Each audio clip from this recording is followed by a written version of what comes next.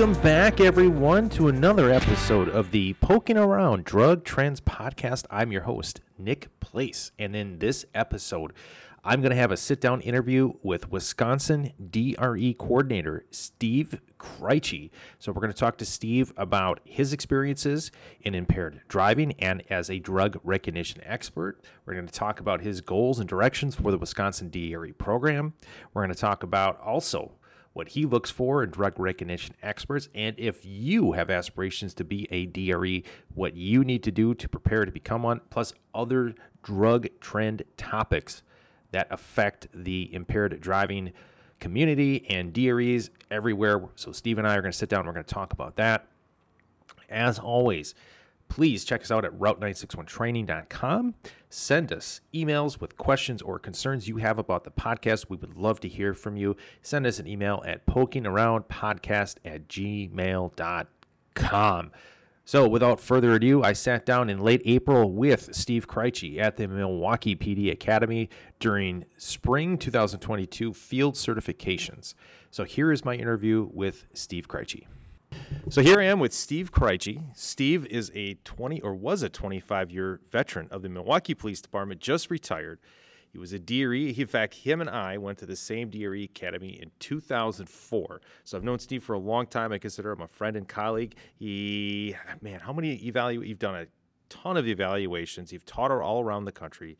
Been the DRE state coordinator, I think, for the last 5 years. Plus, you've been the Wisconsin State DRE of the Year, and then you won the National DRE of the Year. So Steve is very accomplished, and we're happy to have him here today. So Steve, can you tell us a little bit about yourself and why you got into impaired driving?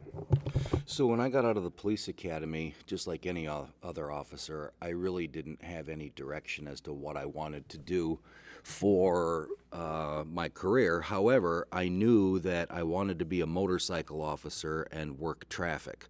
So I focused on that, and luckily I got sent to one of the districts, which was downtown where all the bars are, and so after 3 o'clock in the morning, everything kind of shuts down. So there's plenty of opportunities, being the bar district, to do traffic, and OWI enforcement became a huge part of that. And based on all the OWIs and the focus on impaired driving in the district that I worked at, I started to take a liking to the DRE program. A friend of mine that I worked with, introduced me to that, and I looked into it, and I thought, yeah, well, this is the next logical step. I enjoy taking impaired drivers off the road, and doing it with drug-impaired drivers other than alcohol just seemed like the next step for me. So Steve, why don't you tell us a little bit about the drug recognition expert program? Describe the training that an officer has to go through, and what steps do they have to go through to become a DRE and stay a DRE? So there's minimum requirements. If the officer meets those minimum requirements, then they're accepted into the program after a review by the oversight committee. To attend the training, there's a 2-day preschool, and then there is a 7-day school, which is what we call phase 1 of the training. It's classroom training. So 2 days of a preschool and then a 7-day school makes up phase 1. All classroom activities where they learn about human physiology, they learn about the 7 drug categories, they learn about the DRE process, the 12 steps that we do during an evaluation. After successfully completing the classroom portion, which will have a written exam at the end of the preschool and a written exam at the end of the 7-day school. During the 7-day school, there's 5 quizzes that are given and various classroom activities. After they complete that successfully, then they enter phase 2 of the training, which is the DRE field certification phase, where a candidate will have to do or conduct 12 of our 12-step DRE drug influence evaluations on people who have actually consumed drugs to the point of intoxication or impairment on those drugs. They have to be the evaluator on 6 of those 12, and they have to evaluate a minimum of 3 out of the 7 drug categories, and that usually takes about 10 days to complete. The actual field certifications where we're doing evals, probably 8 days. We have 1 day with a final knowledge exam. So after they've completed a minimum of 6 evaluations, they are then eligible to take the final knowledge exam, where there's a series of questions and essays, and it usually takes anywhere between about 6 to 8 hours to complete that exam. And then after the field certification phase is over, we enter what we call transition from training to certification, where they learn about what the requirements are for recertification, what the Wisconsin standards are, what the international standards are, and how to maintain that certification.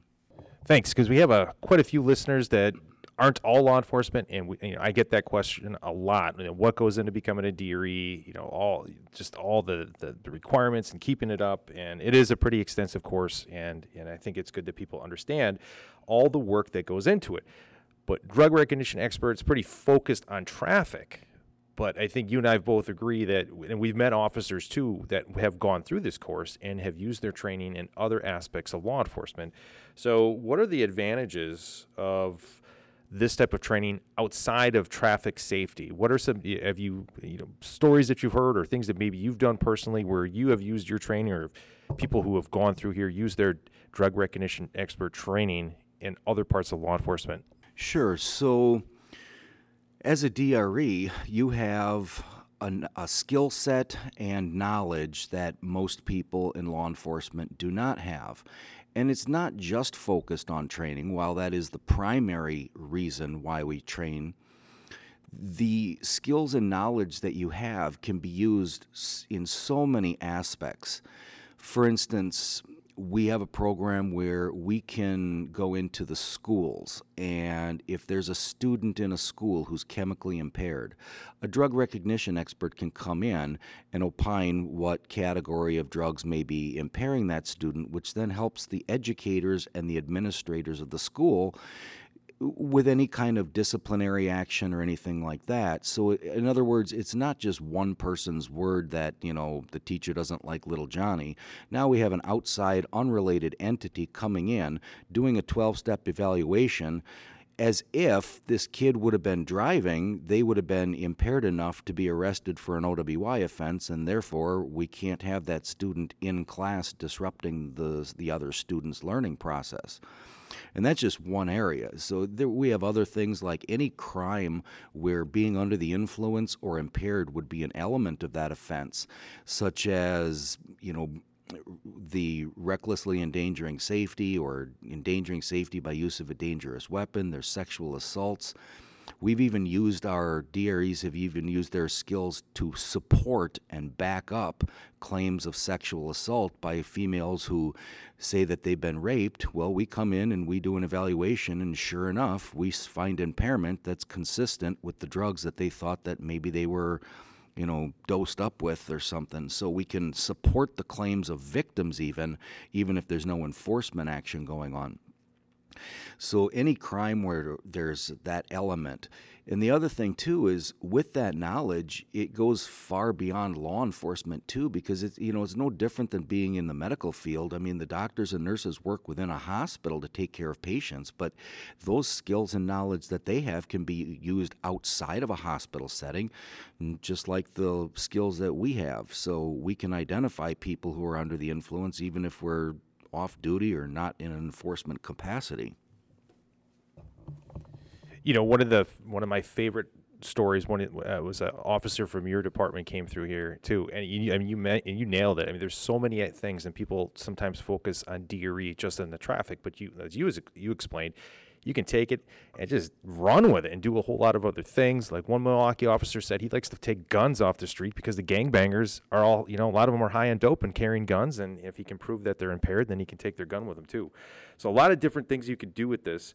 Now, I know as state coordinator, you get a lot of questions from officers, from potential candidates. What can I do to prepare to go through DRE school? Or maybe questions from administrators or supervisors. What type of officer are you looking for that would be the best candidate to be a DRE? So what are your thoughts? What can officers do to prepare, and what type of officer is going to make the best DRE candidate? So the best DRE candidate is going to be somebody who has a passion for traffic enforcement and with a focus on impaired driving enforcement. If you are an officer who enjoys removing impaired drivers from the road and protecting the community by doing so, then that's the motivation. That's the first and foremost, you have to be motivated to want to do this. Secondly, you have to be proficient at issuing the NHTSA 3-test battery of horizontal gaze, nystagmus, walk and turn, and one-leg stand, because that is the crux of all impaired driving cases. And it's also the crux of our program. Everything we do is built around that 3-test battery that we do. So you want to be proficient at that. So if you have a desire to remove impaired drivers from the road, you're going to want to make sure that you're proficient at your field sobriety tests, and you're going to want to make sure that you have the motivation and desire to go the extra step to becoming a DRE, because it's not easy. There's a lot of outside classroom work that needs to be done, studying and that kind of stuff. So it's not a course where you can just sit in the classroom, listen to the instructor, and then go out for drinks afterwards and have a good time and come back the next day. You're going to have to put in some work, some studying and memorization, because there's a lot of information in a very short amount of time.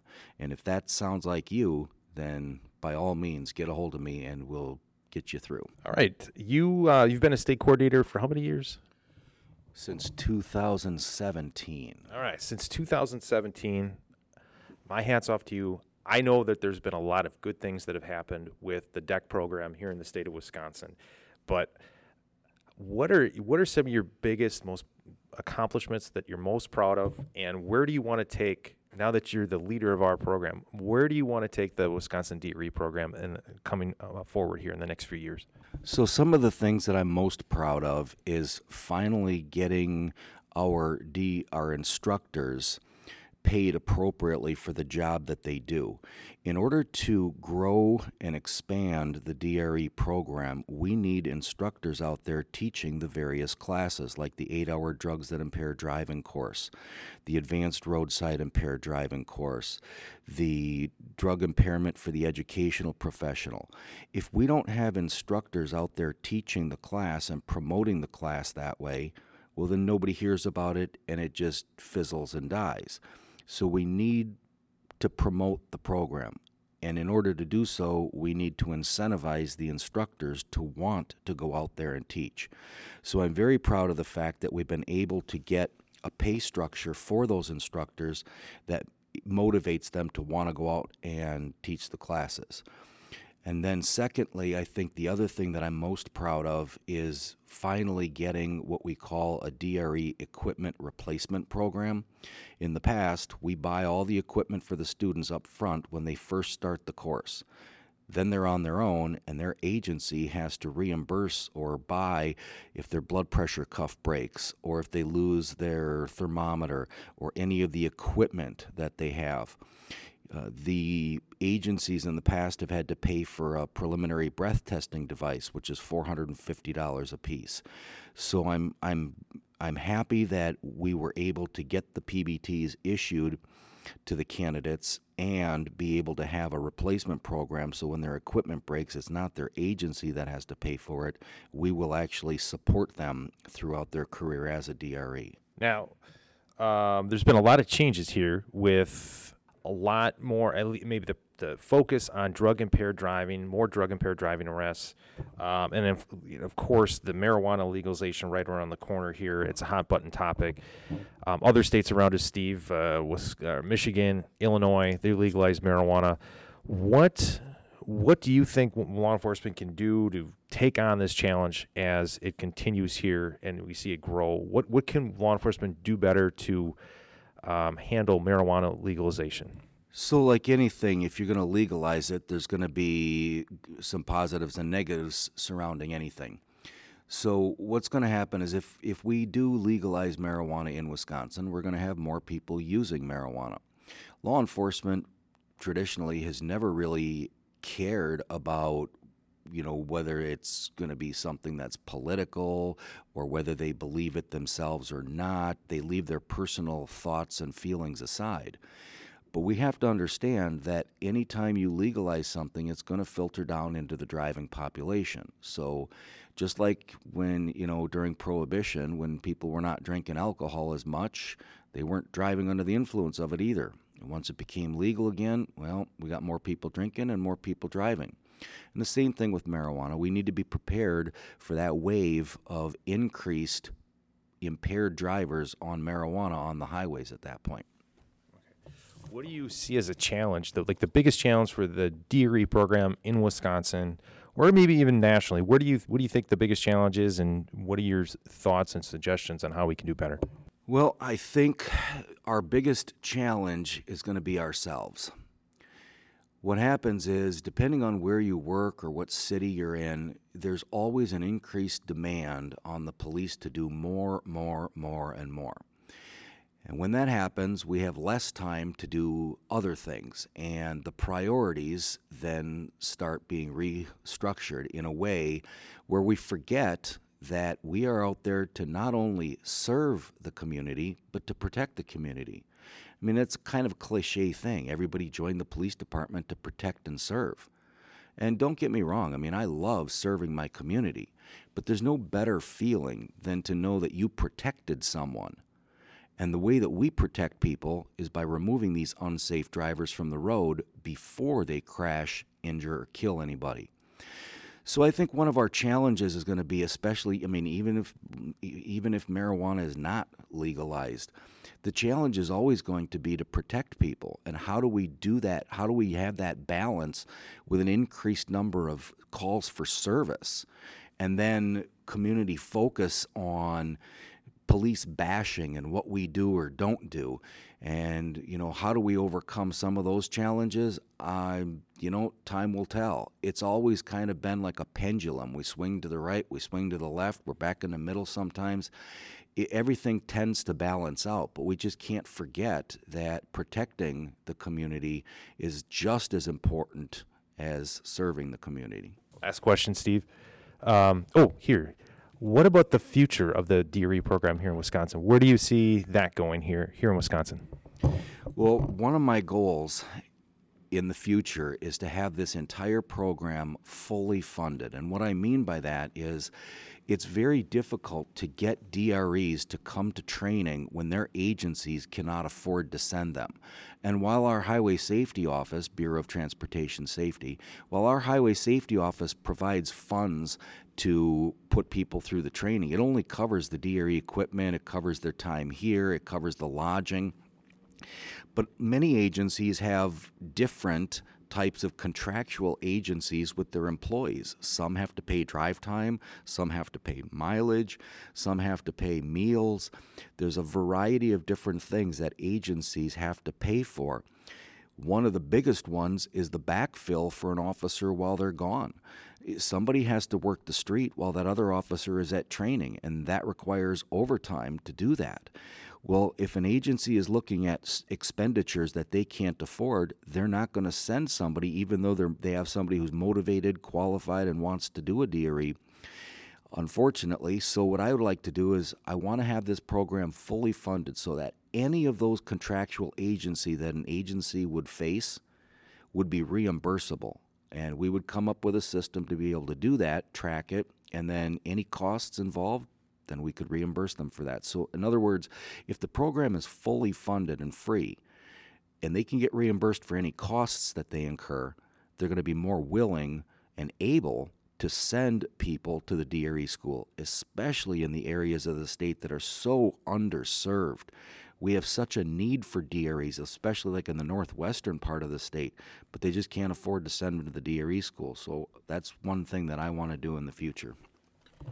Do you have any updates? I know earlier in the year on the podcast, we talked about here in Wisconsin, the state legislature put in some funding in one of the bills. I forget which one it was, if it was the annual spending bill or if it was a special line item. Do you have any updates on that and how that funding's going? I don't at this time. I know the governor just recently signed some bill. I haven't had a chance to really review it yet because we're in right in the throes of the DRE school right now, although I've heard that the governor signed a bill for increased funding for law enforcement. I'm not sure how or where that's going to be allocated. But obviously, one of the things that I do is I look for areas and partners that can join us and helping with those costs and funding. For many years, we worked with the Department of Health Services, DHS. They funded some things. I've worked with AAA before. They're limited as to what they can give us. If we could work with the state of Wisconsin to get additional funds for our program, that would just be one more step closer to fully funding it. Last question, Steve. You had a pretty pretty good career, won some awards along the way, had a distinguished career. What are some of your, if you have a favorite moment or favorite moments, favorite things that you look back at that you're most proud of at your career, during your career at the Milwaukee Police Department? The one thing that I am most proud of is that I got to spend 21 years riding the motorcycle. And, I joined the Milwaukee Police Department so that I could be a motorcycle cop. Ever since watching Chips as a kid, I just wanted to be a motorcycle cop. And what better place to do it than the city that builds the bikes? So I got to ride a Harley Davidson in the city that builds them for 21 years out of my 25-year career. That's what that's my take. Sounds good, Steve. Hey, thanks for joining us today here, Steve. I know you got a busy day getting field certifications going. We do appreciate the time that you took today to talk to us here on the Poking Around Drug Trends podcast. We'll have you back again sometime. Thank you very much, Nick. I appreciate it. That again was Steve Krejci, the Wisconsin State DRE and SFST coordinator. Again, we'd like to thank Steve for taking the time to visit us on the Poking Around Drug Trends podcast. We'd like to thank you for taking the time to listen to us here at the Poking Around Drug Trends podcast. If you have suggestions for other guests or topics, please email us at pokingaroundpodcast@gmail.com. Also visit us at route961training.com. Thanks again for listening, folks. My name is Nick Place, and I'm the host of the Poking Around Drug Trends podcast. We'll see you next time.